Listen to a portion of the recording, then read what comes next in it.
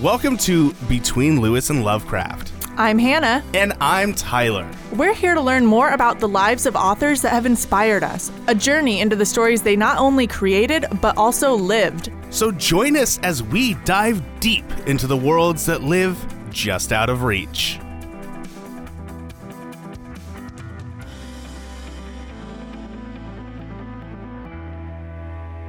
Oh shit. Hold on. I take it that's not the intro. Son of a bitch! Hold on.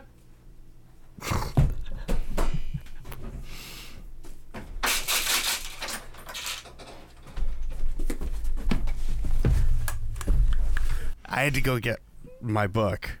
I really hope you keep that in there because I could just faintly hear you yelling, "Son of a bitch," in the background. I couldn't remember where I had it.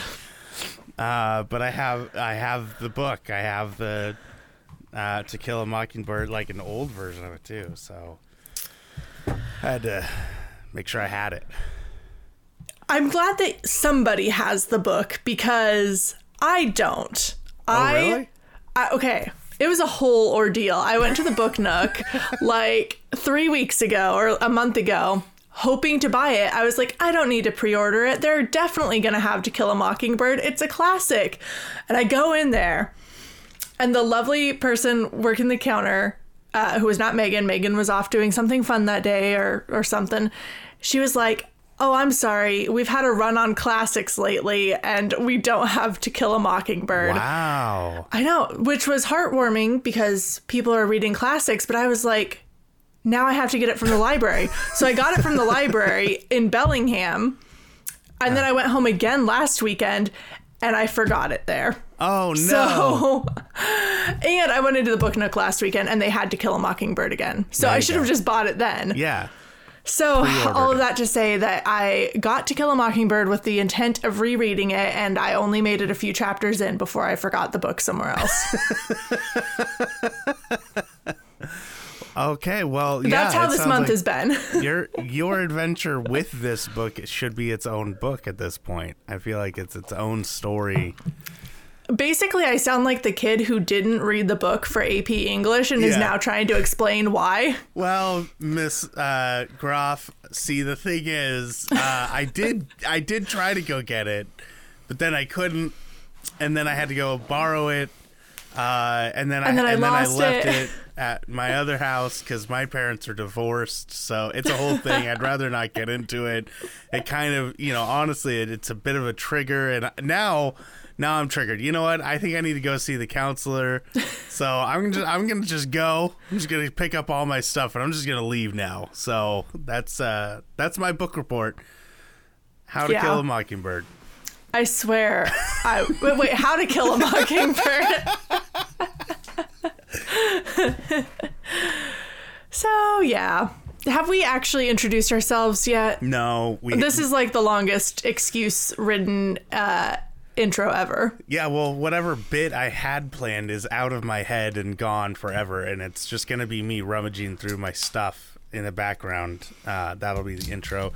But this is Between Lewis and Lovecraft, where we talk about authors, what they wrote, why they wrote it. Hannah and I have started doing this thing where we don't want to do as much work. So we stopped doing as much work, and we enjoy talking about every episode where we cover someone's life. We're we don't want to just talk about their life. We want to talk about the philosophy behind stuff, like the books themselves, and we never have enough time because we just both of us get so sidetracked with all the things we want to say about their lives and stuff, and we both run on tangents and just keep going and going. We're both really bad at not letting the other one talk. Take a shot every time Tyler says we're both really bad at this. Our audience is already passed out. Yeah, I like your brutal honesty, though. You're just like, we do this because we don't want to do so much work. Yeah. I mean, it is true though. Like, we started doing the chill episodes not just because we don't want to do so much work, but because we want to be able to dive deep into the stories themselves. We were so concentrated on their lives that it's like we're just trying to get through their lives in some episodes, unless we took 2 parts and we could enjoy the life and the works, like when we did Isaac Asimov or C.S. Lewis and H.P. Lovecraft, Neil Gaiman, stuff like that. And those were always my favorite episodes. So us being able to go, okay, here's their life, here's what they went through, that sort of thing. And now let's spend an episode or half an episode even just talking about what we got out of it from reading the books or how they influenced us. Sometimes that doesn't happen, right? You have like Stephanie Myers, where it's like, oh, she's a genius and we're all happy with what she did. We don't need to talk more about it. Truer words were never spoken. Yeah, I mean, once I laid out the incest from Twilight, everyone was like, oh, we're all on the same page. No more explanation needed. I hope somebody is listening to this episode who hasn't listened to that episode and is just like trying to catch up. You're never going to get there, listener. If you skipped over, if you're someone who has come to our show and you're going through the tracks, all the episodes, and you're like, I'm not going to do Stephanie Meyer. I'm not going to listen to them talk about Stephanie Meyer. First of all, you don't know where we landed on Stephanie Meyer. Or at least you don't know where I landed on Stephanie Meyer. And also, let me just say, there's a lot more incest in that episode than you were expecting.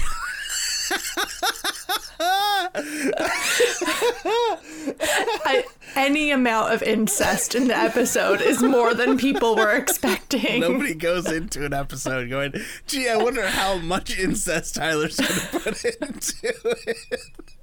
Actually, if there's an author out there whose backstory includes lots of incest, let us know and we'll add them to our 2023 lineup. Oh, hell yeah. If you guys know of an incest author, please let us know. That'll be a field day for me. There's got to be someone from like Victorian British times or something. I mean, if we want to just go easy, we just do George R.R. Martin, right? And just talk about all the incest that he has in his books. Oh, in his books. I meant their life. Either way. I was like, George R.R. Martin has incest in his life? I mean, he writes about a lot of incest. I don't know how he doesn't have it in his life. If this is not already a conspiracy theory, we're going to start it. Oh, absolutely we will. By the time I'm done with this world, everyone will be very confused about authors' lives. Everyone will be, what is the word? Accused of incest. Yes. You're just pointing the finger at everyone. Yeah. It's pretty funny. I like to send videos to my cousins. I have 2 girl cousins and 1 boy cousin. And I there's a Folgers commercial that was done a while back, like years ago. And it's always been like weird. Like, it's like a Christmas one where like the older brother comes home from college or something and the little sister is like just a little too excited. You know? Oh my it's like God. a little too weird. So I said that to them and they're like, yeah, that's weird, I guess. And then there's a skit that somebody did where like they show that original commercial and then they pick it up like right after the commercial ends, where like the parents come down and confront the brother and sister about the weirdness that they were like, and it's really, really funny. Like it goes really far. It's messed up. Did you feel validated that somebody else saw the incest angle there? Yeah, it means I'm not weird. Like, it just means you're not alone in your weirdness. Yeah, that's true. And then there's the skit from Andy Bowser who plays Onyx the Fortuitous, where he's picking up a comic book and they're like, what comic book are you getting? And he's like, it's called Brother Sister. Nope. So, yeah, it's really funny. So I'll send them stuff like that every once in a while, and they're like, Tyler, why are you sending this to us? I'm like, who else should I send it to? I'm not going to send it to other people. That's weird. I don't know. There's something about sending incest jokes to your family members. It's not all my family members, just the ones that will laugh at it. I know how to read a room. I'm not going to send my aunt incest videos. Speaking of, we have a new listener, I think, who is my aunt, and I hope she's not listening to this part. But it was funny timing because my mom was actually the one who recruited her to start listening to our show. Yeah. And my aunt had just finished reading a biography about Harper Lee. No way. Yes. So she was calling us out on all the stuff we missed, right? I don't know if this just happened a couple days ago, so I'm not sure if she's listened to the Harper Lee one yet, but yeah, I'm sure she'll email me if we got anything wrong. Nice. Good. Yeah, I love that your mom is like OG Ghoul Gang. She's getting people in there.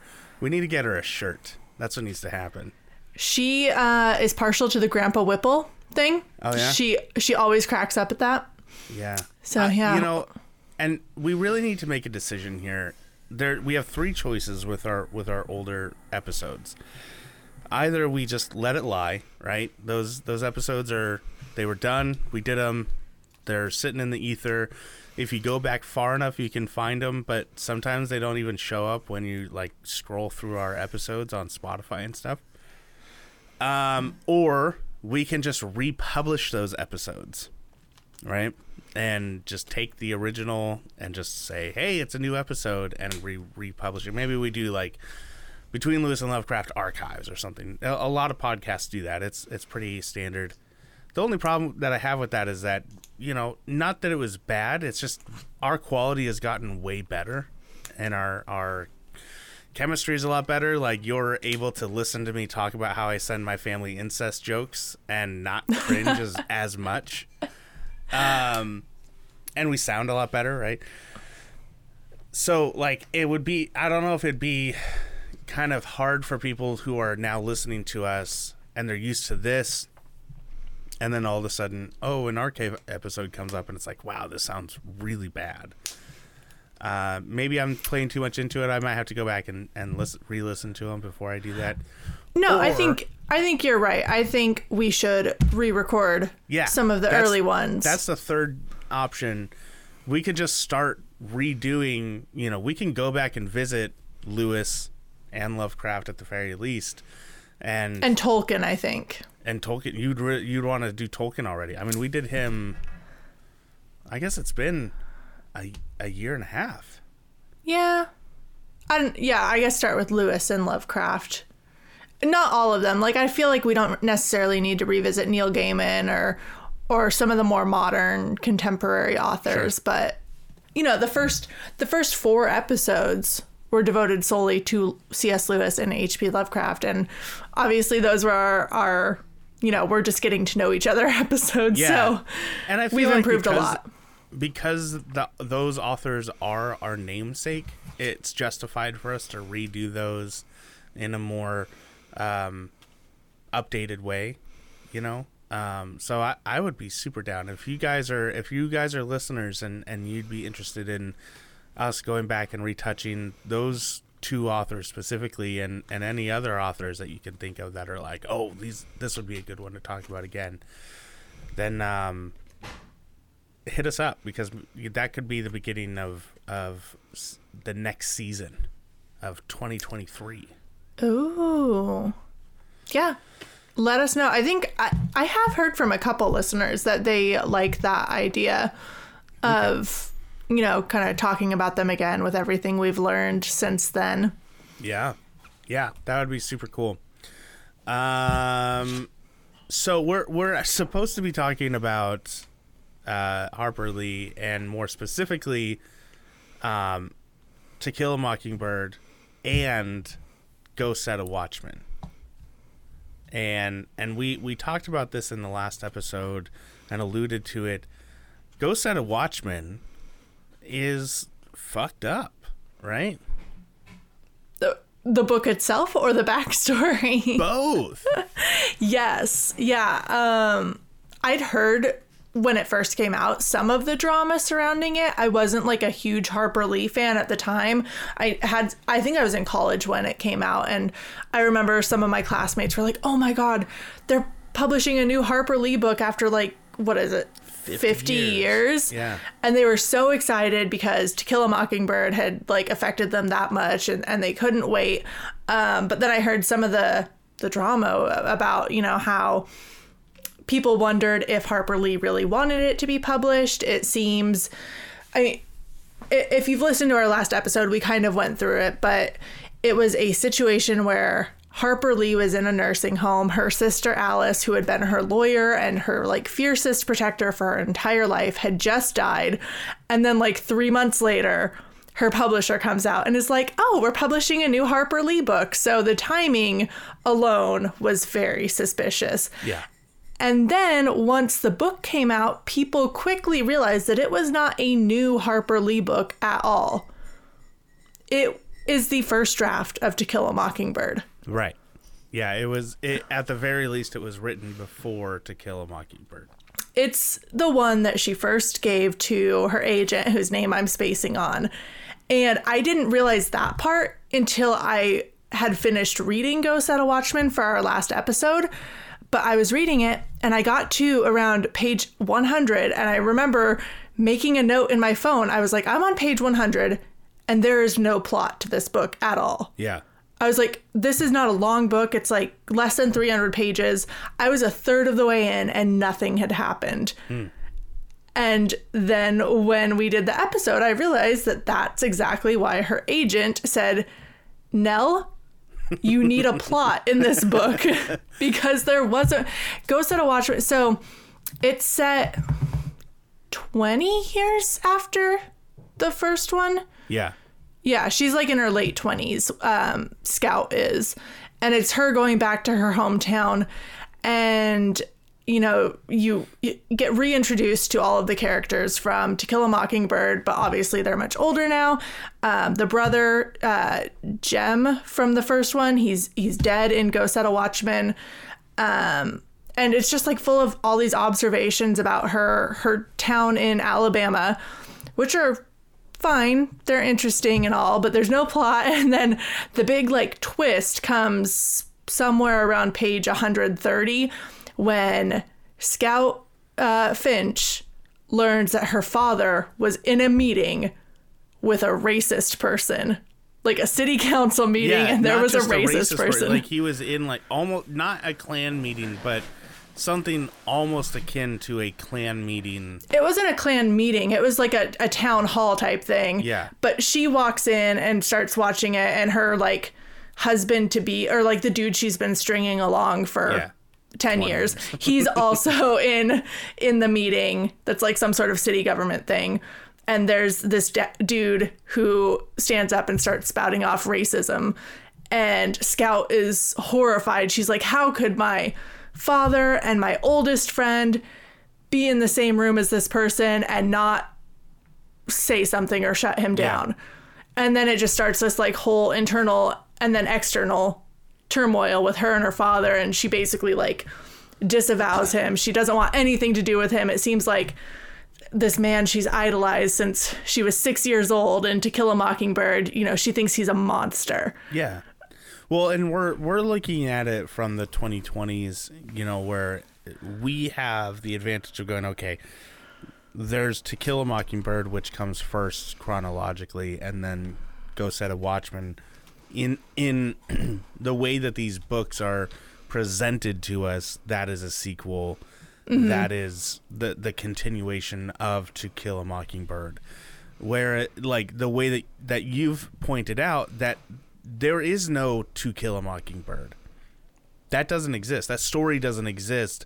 What exists is Go Set a Watchman. Go Set a Watchman. That's the story. The story is this girl who is hero fetished her dad, basically, to a point where like it's a common theme for a lot of adults in their 20s to start to really see their parents as human beings. But Harper Lee writes this in a way that is exceedingly dramatic and, you know, puts forth this gross thing that like, it's so funny, and especially it hits so hard nowadays.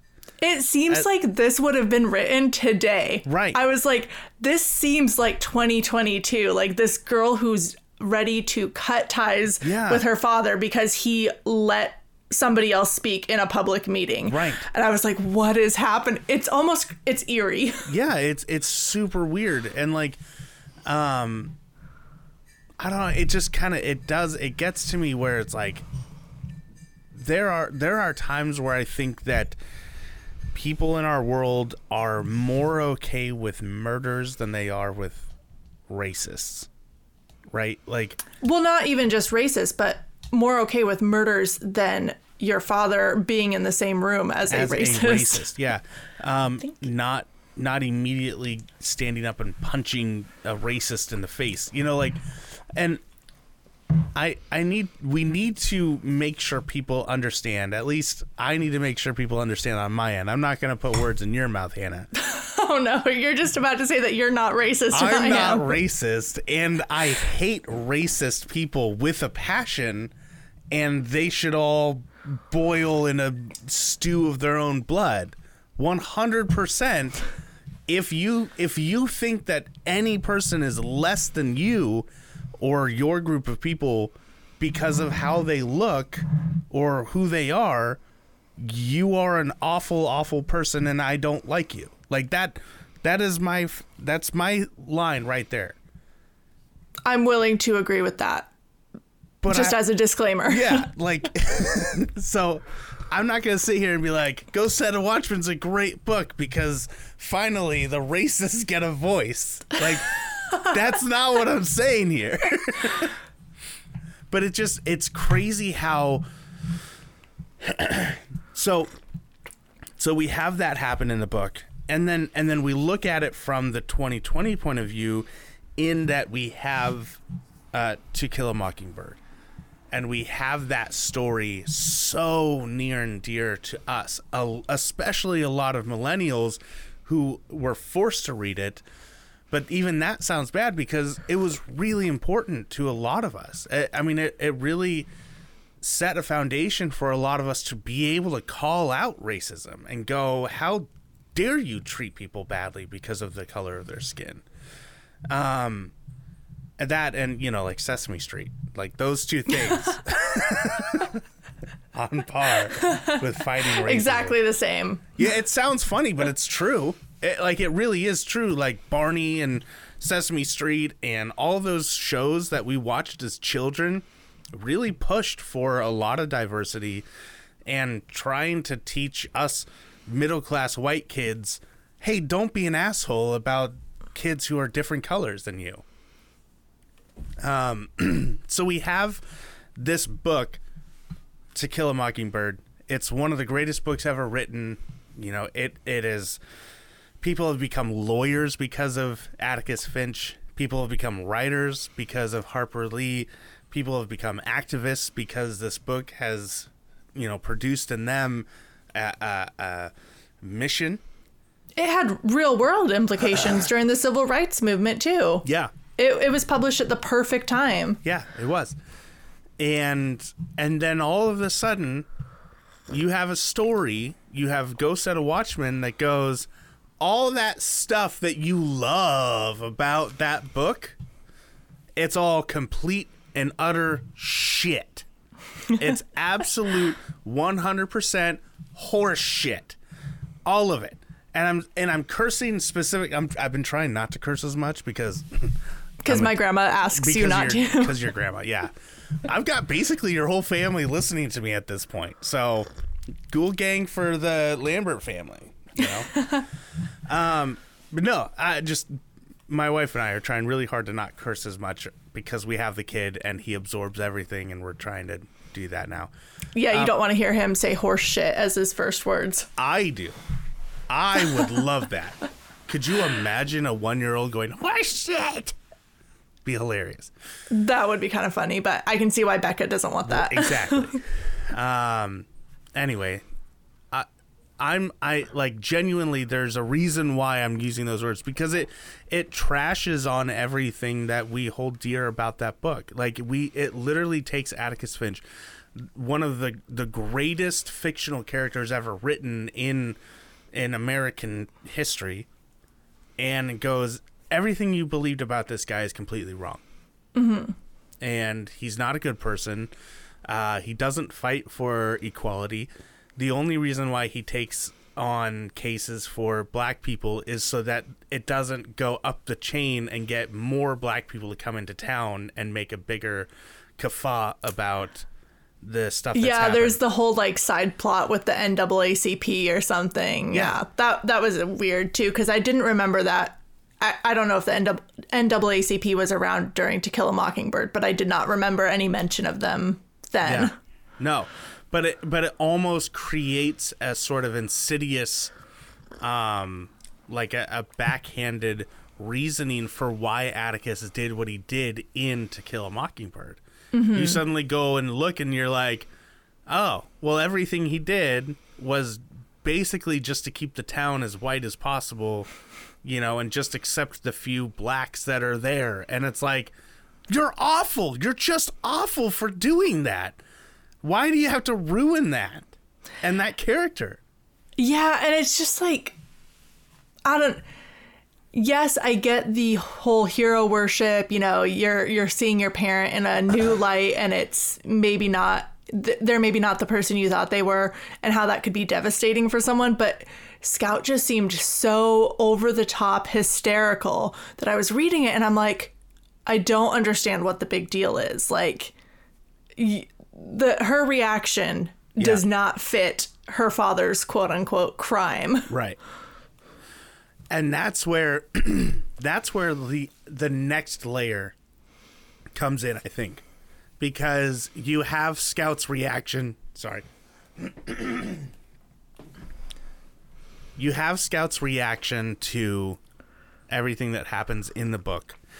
And the way that Scout reacts to what's happening in the book is almost the exact same way that people in real life react to the book and what it's doing to the character in that book. Oh, meta. It is. It's crazy. Like, people were so upset, overly upset about what happens in Go Set a Watchman, and it's racist, it's a piece of shit, it's trash, all this stuff, and this is me just spending the last 10 minutes trashing on it, right? But at the end of the day, there's the fact that you don't have to read Go Set a Watchman. Like, that doesn't have to be. The author never wanted you to. B, the author didn't want you to read it, and C, it's not a sequel. If anything, it's a first draft. Mm-hmm. And so there's this book and its quote unquote sequel first draft relationship is so weird. I've never ever seen anything where it's so contested on, and it'd be one thing if it was like, it's just another story, it's just a continuation of the story. We see, I don't know, just pulling a random idea out of my little noggin. We see Atticus Finch is now in trouble for murdering someone, and then a black guy has to be his lawyer, and Scout has to help him out, and they have to figure out what happened and prove that his dad didn't do, or her dad didn't do this awful thing. That would have been what I did, right? If I wanted to continue the story. It has it's poetry, it has the same beats, elements, all of that jazz, the themes are in there. There you go. It's a fun sequel. But it's the fact that it's like, it's a sequel first draft, and also it completely ruins the first book. I think as a rule of thumb, just for, legacy preserving safety, don't write sequels to American classics. Just don't. Well, and she didn't, though. Like, she had this sitting as a draft somewhere hanging out. It's the same thing that happened to Robert Jordan. And he, like, as an author, you don't get rid of anything that you've written because you never know what you might pull from, and it's an accomplishment. Well, yeah. Why would you get rid of the manuscript that turned you into a Pulitzer Prize winning author? Like, sure. Of course she kept this. And then someone goes digging through your shit and is like, oh, Atticus Finch is a racist. This will make us millions of dollars. And it did. Yep. It did. It was something like the most pre-ordered book on like Barnes & Noble since Harry Potter. It did insane numbers. Yeah, of course. It's crazy. I feel really bad. I feel bad for people that, like, their life was changed by To Kill a Mockingbird, and then they set themselves up for this book, only to have it completely dash their ideals of what they thought Harper Lee was going to produce. But at the same time, they are living the exact message that I think that To Kill a Mockingbird and Go Set a Watchman say. Mm-hmm. The one message that you can pull out of it is, look, everyone's fucked up. Everyone has their issues and their problems. Do not make heroes out of men, because ultimately they will let you down. Mm-hmm.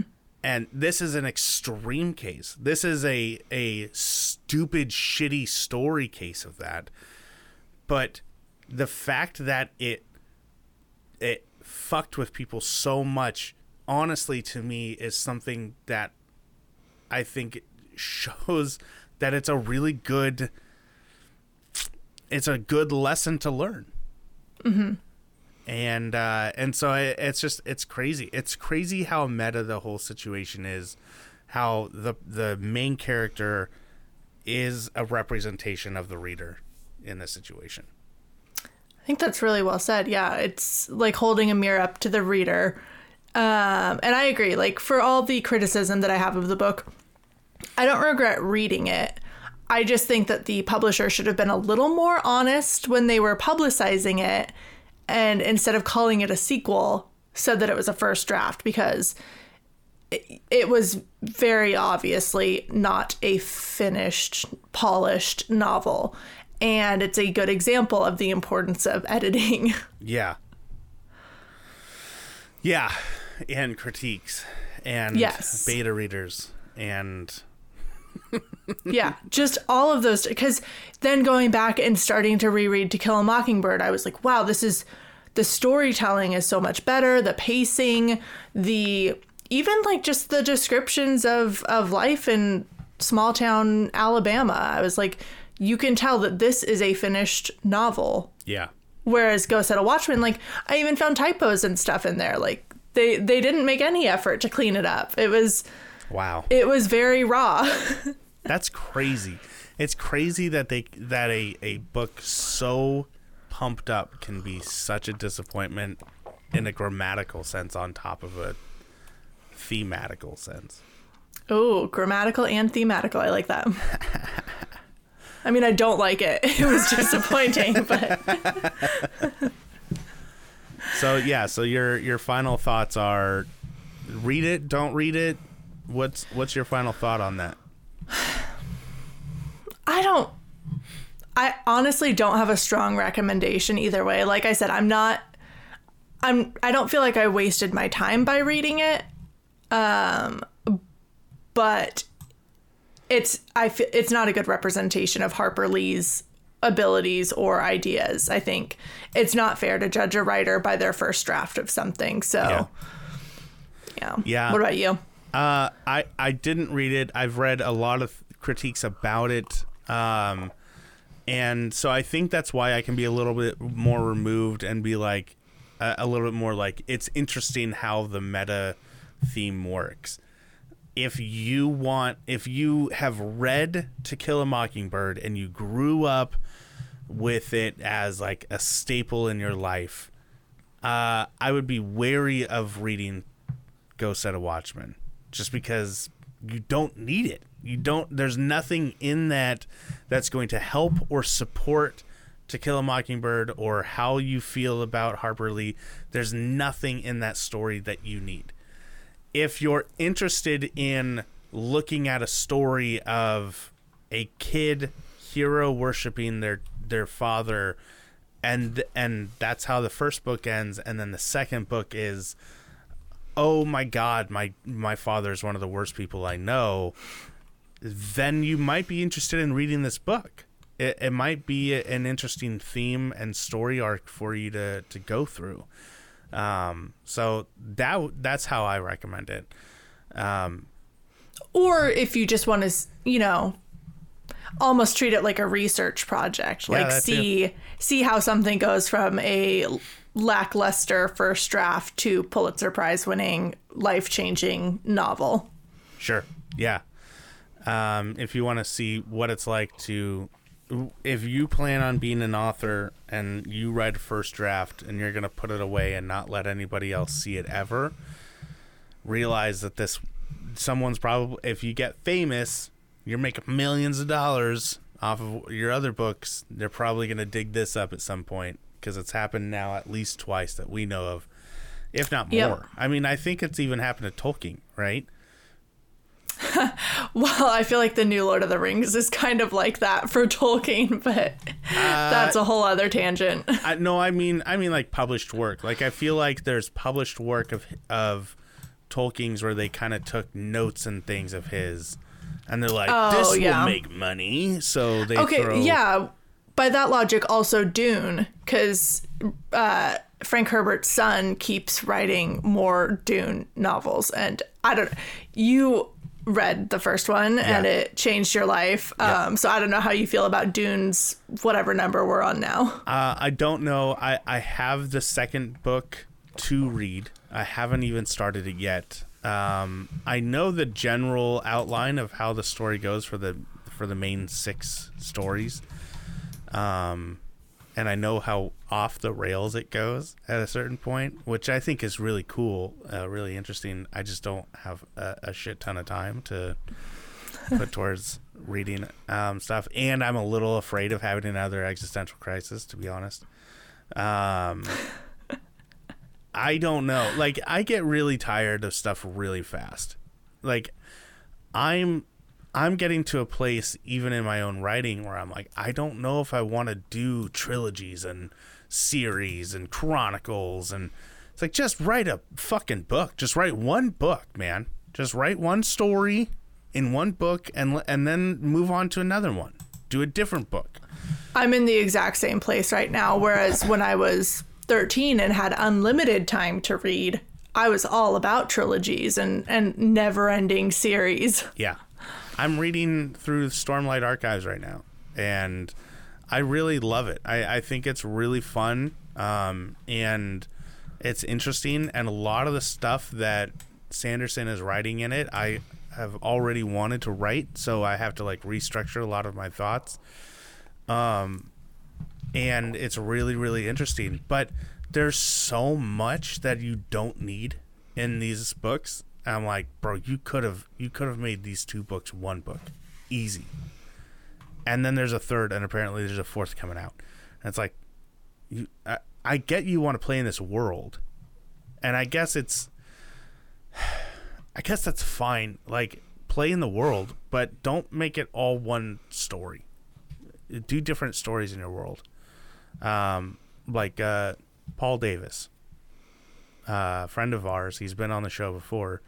His books, each story is their own story, but they all take place in the same world. It's like, that's dope to me. That's really cool, because you can jump in, you can jump out, you can just not give a shit about the others.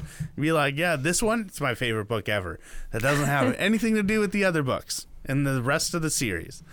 And that's really, really cool. I do kind of like those, especially if there's little Easter eggs tying them together that you don't need to notice to appreciate the plot. But if you have read all of them, it just makes it richer. Yeah, exactly. It's like having a spin-off of a show, and it actually does well, like Frasier or Better Call Saul. Like, these shows are spin-offs. They have their own value. You want to watch them for them. But then when they bring in guys from the other shows, you're always like, I remember that. But yeah, that's great, And it's awesome. I just started watching Better Call Saul, so I just now understand. Yeah. Yeah. Yeah, we got way off tangent there, didn't we? We did. So, any other thoughts? I mean, did you reread all of To Kill a Mockingbird, since I have completely dropped the ball this week? Nah, I didn't. I barely got into it, to be honest. It's hard for me to get into classics like that, especially when I've already read them. Like I read it in middle school or whatever. And I'm like, yeah, I remember all this. Okay, all right, we can move on. This is boring. I actually didn't remember very much of it. And I was pretty sure that I read it in like freshman year of high school, so it doesn't seem like that long ago, but I'd forgotten most of the finer details of it. Like, I remembered the overall plot, but I didn't really remember that much about the characters. And it was funny reading the beginning after talking about Nell Harper Lee's childhood, and then seeing the kids in the book and being like, oh my god, that's totally her brother, and Truman. Like, yep. Yeah, it's so autobiographical that it's almost painful. Yeah, it's like, this is just your life. But a lot of artists do that. A lot of writers and filmmakers even do that sort of stuff. So usually not so blatantly, though. They usually, because she even made Atticus like old like her dad. He was a total grandpa dad. Atticus is a grandpa dad. She's got like no mom. The only thing different is that she didn't include either of her sisters in the book, which honestly, given how badass Alice was, seems like a bit of an oversight. Yeah. Like, what the hell, man? She would have been the coolest character. Alice was the one lawyer that never disappointed. It would have been over too fast. She would have fixed everything, and everyone would have been like, well, I guess there's no plot. Thanks a lot. She was just too damn efficient. Yeah, so there you go, guys. There's our review on Go Set a Watchman, To Kill a Mockingbird, all that jazz. Now on to something that is extremely exciting that I want to talk about. And that you've been holding back from talking about for like weeks now. Yeah, I've held back on an episode. Like, I didn't publish our episode last week because I want to talk about it here first. This is really, really exciting. Hannah, do you want to tell them what's up? No, it's your news. You should be the one to break it. I'm a dad, guys. No, oh my God. No, obviously I'm a dad, but no, we are officially sponsored. This show is partnering as an affiliate partnership with Libro.fm, which... What's that, Tyler? You never talk about Libro FM. I've talked about it a lot. I have specifically asked them to sponsor us. And we finally got in touch and we talked. And so now Libro.fm is a website app, an entity within the digital realm that provides audiobooks. Which I don't know if you know this about me, but I love audiobooks. I think I heard a rumor about that somewhere. I think it got out that I listened to them almost nonstop. So Libro.fm, they are a small company that provides a huge catalog of audiobooks that you get access to when you sign up for membership with them. Or you can just buy audiobooks from them directly. They also have the ability where you can like send people credits so that they can buy them, or it's basically like a gift certificate sort of situation. Yes, very convenient, especially with Christmas coming. Yeah. So they have a whole bunch of stuff out there. When I read Dune, I both physically read Dune and I listened to the audiobook of Dune, it was more like an audio drama. They had like different actors and stuff. So it's not like there's a free audio thing out there. I've heard it before where it's like people who are amateur readers, or they use like text to speech, so it's like a robot. Oh God! It's really hard to listen to. It's how I listened to Dante's Inferno when we did that episode, and it was so bad. Oh my God! You will do anything to avoid actually reading a book. I'm not gonna read Italian books, Hannah. I'll have them. Well, read I assume it you're to not me. listening to it in Italian. I didn't have to listen to it in Italian. Anyway, Libro.fm is like, it's professional. They have the official books. They've got new popular books that are coming out constantly, and every time I need something for research, for memoirs, bios, books for the authors that we're about to dive into that written by them, they have all of it. And what's great about them is that they are a smaller company, and on top of that, they are supporting local smaller companies. Yeah, so when you sign up, you get to choose an independent bookstore to have a portion of your money go to. So, if you like us and want to earmark the Book Nook, Yep. to receive the portion of your funds, that would be an awesome way to support the people who supported us at the very beginning. So I love that about them. Yeah, absolutely. If there's a local bookstore near you, you can look them up, and you can work with Libro to send those portions to your local store, or you can choose anyone. And so, yeah, obviously we recommend the Book Nook because the Watermans are wonderful people that have supported us in so many different ways. So if you are a supporter of the show, then you are a supporter of the Book Nook. So you can always choose them. But what's great is if you sign up for Libro.fm using, you know what? Hold on. Let me make sure I have all this information right. Yeah, because the main thing that we want you to do if you sign up for Libro FM is support us. Yes. By telling them that we sent you. So Tyler's going to find out what exactly you have to do to make sure that we get some money. Yeah, because I want that money. So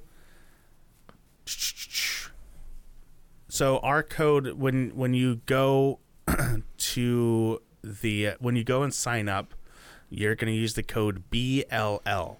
That's Between Lewis Lovecraft. BLL when you sign up, and if you sign up using that code, then we get paid. We get money. So that's going to go towards hosting fees. That's going to go towards merchandise, maybe, I don't know, being able to get us out of our studios so that we can go to live events. I don't know. I'm trying to come up with stuff. Mostly the hosting fees are the important ones. Basically, and then, next time I have to buy a new mic because Tyler doesn't like my old janky one that he gave me. Maybe y'all can help me pay for that. Yeah. Being able to just have pay for advertisement to get out in front of people, that sort of stuff. There's a lot of little costs that go into it. And we haven't been doing this to try and make money doing it. So if we can get to a place where we're able to just kind of cover the fees that go along with this, then that's huge. I mean, that's more than we've been doing for the last 3 years. So all that being said, BLL at Libro.fm. Go sign up for a new membership. $15 a month. You get a free credit every month to use on any book, whether it's $5 for the book or $55 for the book. You can use your credit on any of them. There's a certain amount of strategery that goes into it, right? You know, you want to use your credit on the $50 book, not the $5 one. That's how I do it. Or am I the only person? Okay, no, I'm not the only one who thinks like that. And Brandon Sanderson even like converted me over to, and he talks about this. He's like, in the age of audiobooks, people are more inclined to use that credit on your book if your book is longer. So his books are between 47 hours and 60 hours long. I'm much more willing to spend $15 on that than a book that is 10 hours long, because the 10-hour long books are generally between $7 and $20. So I'll just pay that. I'll just pay the $7 for that book and then use my free credit on the book that would normally be fucking $60 billion. I don't know how much it was that. It's a weird bit of psychology, because I am in total agreement, but also I will not finish a 60-hour audiobook. You just put it on 1.5 speed and you'll bust that out so fast. In, what would that be, like 45 hours instead of 60? Yeah, that's right, Hannah. That's what I'm doing with my life. We have a sample Libro.fm. This is where this is a segment right now. We're not just doing an ad read. We're not just sitting here trying to be like, hey, everybody, we need money. Give us money. We're not trying to do that. So we have a sample ad read, which is, did you know that you can purchase audiobooks directly from your favorite local bookstore? With Libro.fm, you can pick from more than 250,000 audiobooks, including bestsellers and recommendations from real booksellers. You'll get the same audiobooks at the same price as the largest audiobook company out there. You know the name, you know who we're talking about, but you'll be part of a different story, one that supports your local community. If you're new to audiobooks, they're the perfect way to squeeze more reading into your busy life. Listen with free Libro.fm app while you do chores, walk the dog, or relax at home. If you already love audiobooks and don't know what to listen to next, check out recommendations from the people who know the books the best, the booksellers. You're clapping, but I can't hear it. It doesn't. You can't hear it? No, I can't hear you clap. Man, I was clapping because that was your best radio voice. Yeah, it was like radio/movie trailer voice. Yeah, you like that? It's delightful. Well done. I was trying to channel like Job from Arrested Development, Will Arnett. Yes, actually, well done. Well done. There's a little bit more. Between Lewis and Lovecraft, special offer. Get 2 audiobooks on Libro.fm for the price of one, $14.99, with your first month of membership with code BLL. Offer only valid for new members in Canada and the U.S. That's the best part. Yeah, not Canada and the U.S. Good. I mean the free stuff. Right. So that's. I mean, I can literally just take that, cut it, throw it together, maybe put a little music behind there. Make it feel like you're buying a truck or something. The new Ford Libro.fm 2023. Man, if I could buy a car called a Libro, that would be excellent. It runs on books. Runs on knowledge. Yeah. The smarter you are, the faster you go. The thing is, that's a thing. I did the read, but I need more. We need to do something more than that. So, Hannah, hit me with some ideas. Let's brainstorm some ideas. How can we do an ad that's going to entice people that we're going to put into like every episode now? Oh gosh, we're going to do like a mid-roll live brainstorming session. We should turn our stories into audiobook type ads. Our stories? Yeah. Which, like the Halloween stories? Yeah, or like our listener stories for the regular or for the chill episodes. Oh my god, I love that idea. Yeah. The idea, like, if you're a listener and you want to be a part of our ad read, send in a flash fiction, and we'll use that as a, did you like listening to this audiobook? Make sure you check out Libro.fm, where there's 250,000 audiobooks. Yeah, something like that. Yeah. That's a really good idea. I like that a lot, but that's going to require a lot of participation from our listeners. The listeners that are listening will be helping us sell Libro.fm to the listeners. Or we could just, plug Libro after all of our listener stories, since we do them periodically, like probably once a month we do them. So we could just be like, if you like listening to stories read aloud to you, it'll be the Libro.fm story segment. corner. Story corner, yes. All right, we're going to go to the story corner. Libro.fm presents Story Corner. I like how story time is typically like calm and gentle, but for you it's like a monster truck rally. Yeah, exactly. That's what I'm going for. This Monday.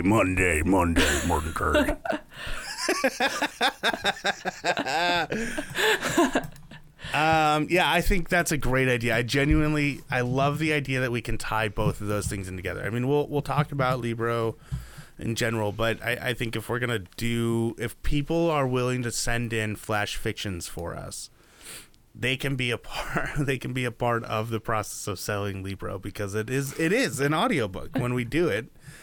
So that's really good. I like that idea a lot. Not even joking. What is your advertising idea? I genuinely had no ideas. Oh, so you just put me on the spot. Oh my god. Yeah.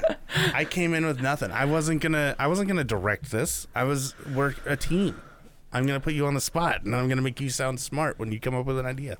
Oh geez, I'm glad I pulled something out of my ass that wasn't a terrible idea. It's fine. We would have landed safely on the other side if you didn't have anything.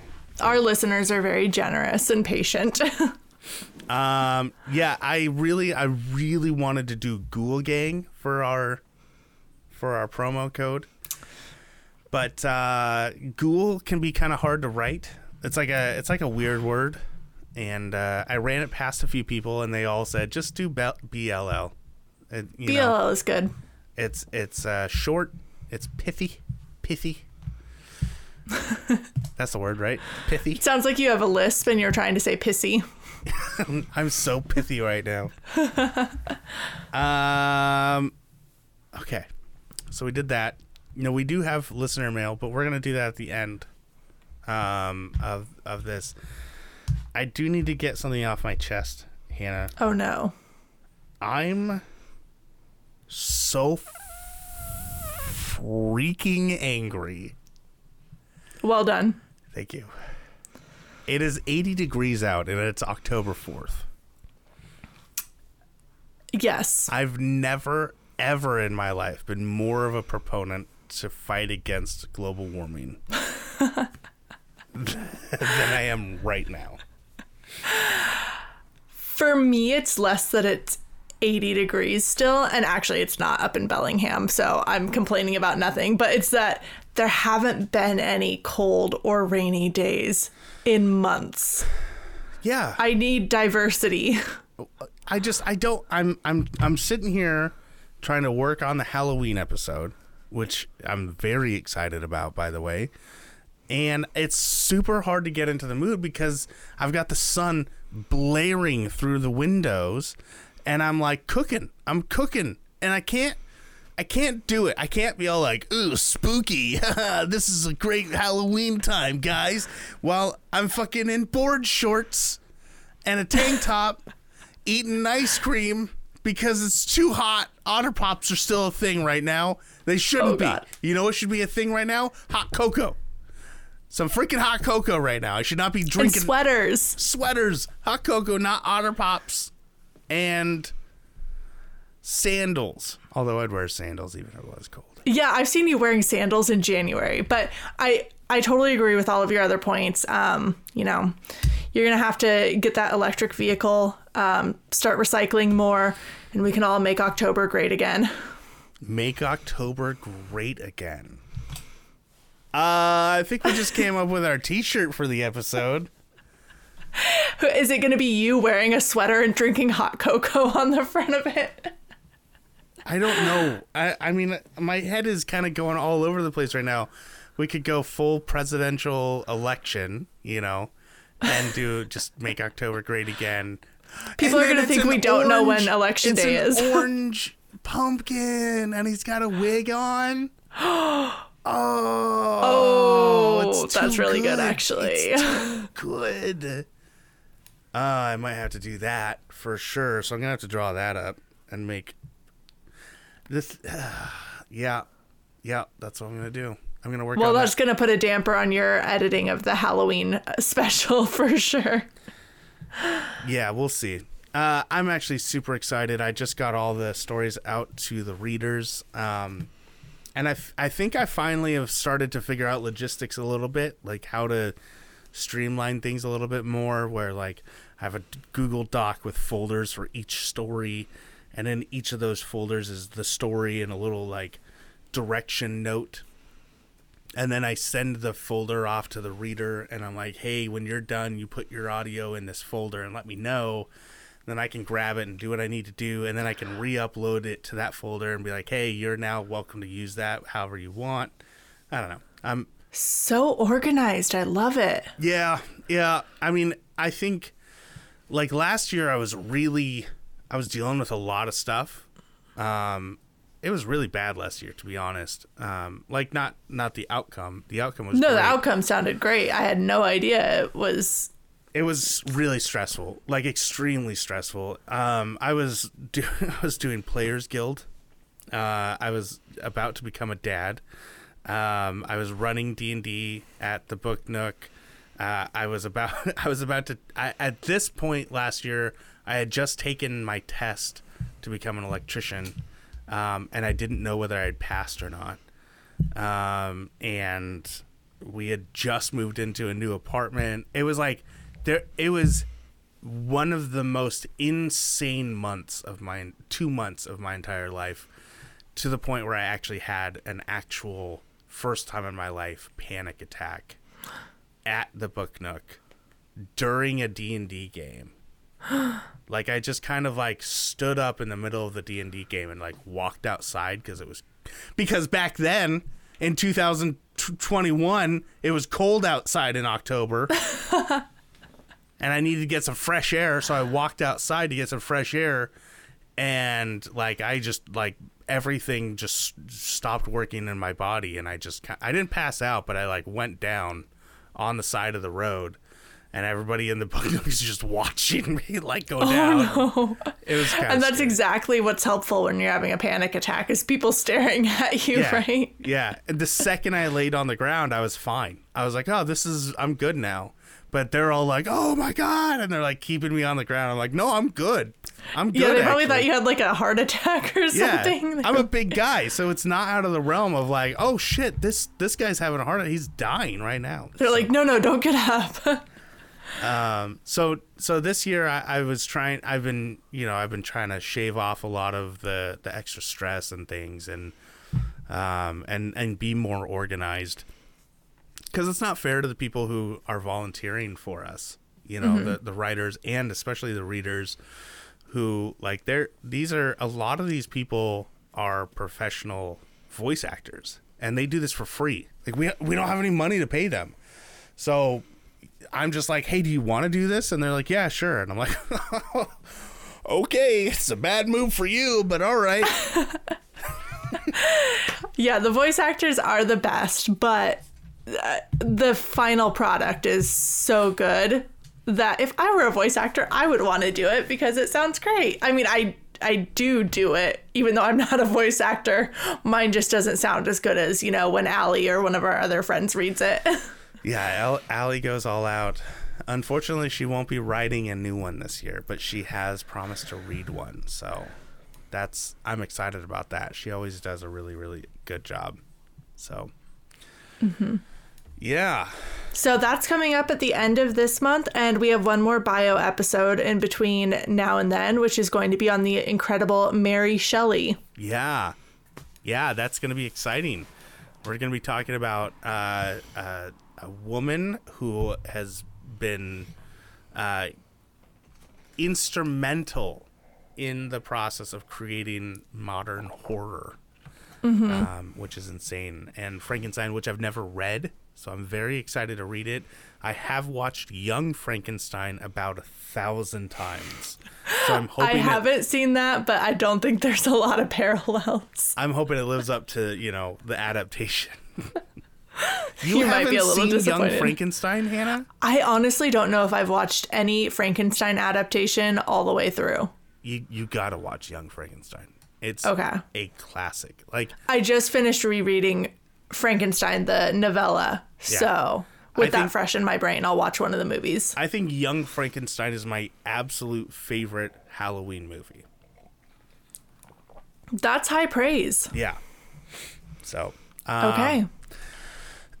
with that, we're gonna get into the readers. Ugh, I'm really messing this segue up.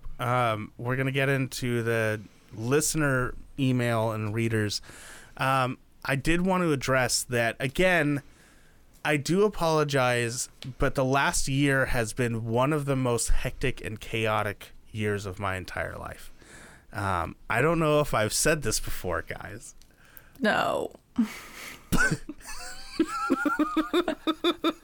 Hannah, do you want to tell him? Guys, Tyler is a dad. I'm a dad now. And so if he hasn't responded to your email, it's because he's raising a human, trying to make sure it doesn't turn out to be like a serial killer or something. Yeah. He's doing a great job so far. Only one person's died so far. Yeah. Wow. That's a pretty good track record not for a serial less than killer. 1 year old. That's just one murder. So not a pattern, nothing. Nothing to worry about. Yeah. But yeah, so we're going to try to be better about that this year, And starting now. there are emails that we got back in like November of last year that we never responded to. We had a gentleman email us right after I took my time off, and I think he was talking to Hannah mostly. Yeah, so I was responding. Okay. Yeah. Just because Tyler doesn't respond, yeah. you guys, I count too. Alan Yes. was emailing us, and he has a lot to say, and I love everything he says. So Alan, if you're still listening to this show, thank you so much for all the stuff that you said to us, for us, with us. Alan was the one who had a lot of thoughts on the Da Vinci Code, right? Yeah. Yes, I remember that conversation. Yeah, super cool stuff that he had going on. We also had somebody email us back in February. Soul Oxendine something. I don't know. I do apologize. I'm bad with names. But they said, live in Lake O, randomly found you online, gigantic Douglas Adams fan. That's all they wrote. That's all they said. But you know what? That is so encouraging to me. Like, that's huge. The idea that someone can find us randomly online is beautiful. I love it. Thank you so much. And the fact that they would just go out of their way to just say they're a big fan of Douglas Adams, someone that we've talked about, someone I love reading. That's all we want from you guys. That's it. We just want to hear from you. We just want to know you exist. And then we have a story. Now, Hannah, we need to talk about this. What kind of way do we want to do this? Do we want to just do an outro and then always have our listener stories be after our outro? Or do we I think we should do it that way so people are forced to listen to our outro. Oh, okay. Because so you can get to the good part. Oh, okay. Knocked over my mic. Okay, well then, before we go to the Libro.fm presents Story Corner, we'll do our quick little goodbyes. Yeah, so we were talking about emails. If you want to get in touch with us, it's lewisandlovecraft@gmail.com. You can also DM us on Instagram. We tend to respond to those a little bit faster just because, we've got the apps on our phones. Yeah. And we are also on Facebook, and there's a Facebook group you can join that we occasionally post in. Devani shares memes in. A fun time is had by all. Yes, Devani are basically our social media manager. Yeah, at this point. She's our hype girl. Yeah. If you want to be a hype person for us, you can rate and review our show on iTunes, Podchaser, Spotify, just about anywhere you listen to podcasts. You can rate and review us. It is a pretty huge thing to do for a show, so you should definitely do that. Hannah, what's the best way people can help us, though?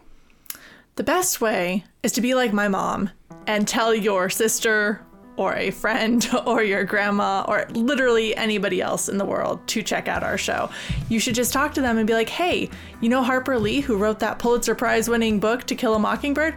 She had a fascinating life, and you should listen to it on Between Lewis and Lovecraft. There you go. That is normally I make a joke out of it, but, Hannah just straight up came out with it. Said, tell a friend. Couple quick things. If you go to our website, you can see the merchandise that we do have for sale. You can go and buy t-shirts and designs on different stuff. Whenever we come up with a really good idea for a shirt design, I genuinely do try to create it and put it up. So I love Make October Great Again. So I'm probably going to work on that soon. So keep an eye out on that. If you want to email us at lewisandlovecraft@gmail.com. We are no longer accepting submissions for stories for the Halloween episode, but if you have stories that you want to share with us, flash fiction, 500 to 700 words, send it to lewisandlovecraft@gmail.com.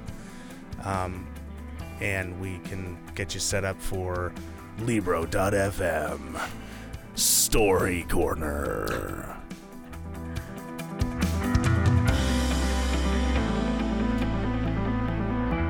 The Renegade Arcanist by Alexander Valancourt. We pick up where Mia and her two companions are currently at a strange inn that they found in the middle of the forest.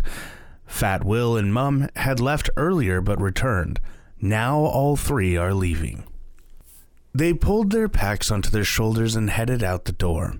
They turned left at the end of the hallway and followed it into the lobby, where Fat Will stiffened and walked quickly past the innkeeper, giving him no look as he hurried for the front door. "Ah, miss," the innkeeper greeted as he saw her approach. "Might I have a moment of your time?" "No!" called Fat Will from just outside the door. "I'm sorry," she replied, "but we really need to get going." "I have a message for you," he offered. Mia stopped and glanced at him expectantly, but Mum was right behind her, his hands on her shoulders, and was gently pushing her toward the door. "The message is not necessary," he assured the man, whose mouth was open in a mild frown. "Wait!"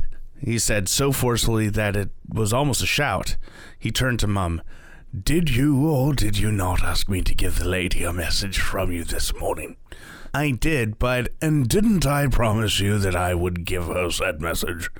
"You did, but what's going on in there?" yelled Fat Will from outside. "And I, sir, am a man who keeps my promises. Will you believe that?" "Yes, I suppose, but So I ask you, please, let me give her the message that I had earlier promised to give her. Let me fulfill my oath and keep my honor in this at least." Mum hung his head in defeat. "Thank you." "Come on, guys, I want to get out of here," yelled Fat Will. "Hold your horses," shouted the innkeeper back at him. He shook his head and pointed a thumb at the door. "Hard to find good help these days, "The message, please, sir?" Mia asked politely. The innkeeper patted her on the arm and smiled up at Mum. "Ah, and what lovely manners she has." "Sir?" she asked quietly. "Ah, yes. Your large Killerly friend would like me to tell you to meet them up the road where they will be waiting for you." He smiled at them, then put the back of his hand along his mouth and whispered to Mum, "Did I get that right?" The big man just groaned and steered Mia toward the door as she offered a little wave and called, "Thank you." "You're welcome," he mumbled to the empty room. Seeing his reflection in one of the mirrors, he asked, "What are you looking at?" And then he sat in his chair behind the counter, all but disappearing from view. "Oh my word, what took you guys so long?" Fat Will complained as soon as they emerged from the inn. Mum rolled his eyes and informed him that the crazy man needed to give Mia his earlier message. "But we were right here, together," he stated the obvious. Mum just shrugged as they crossed the courtyard to retrieve their horses.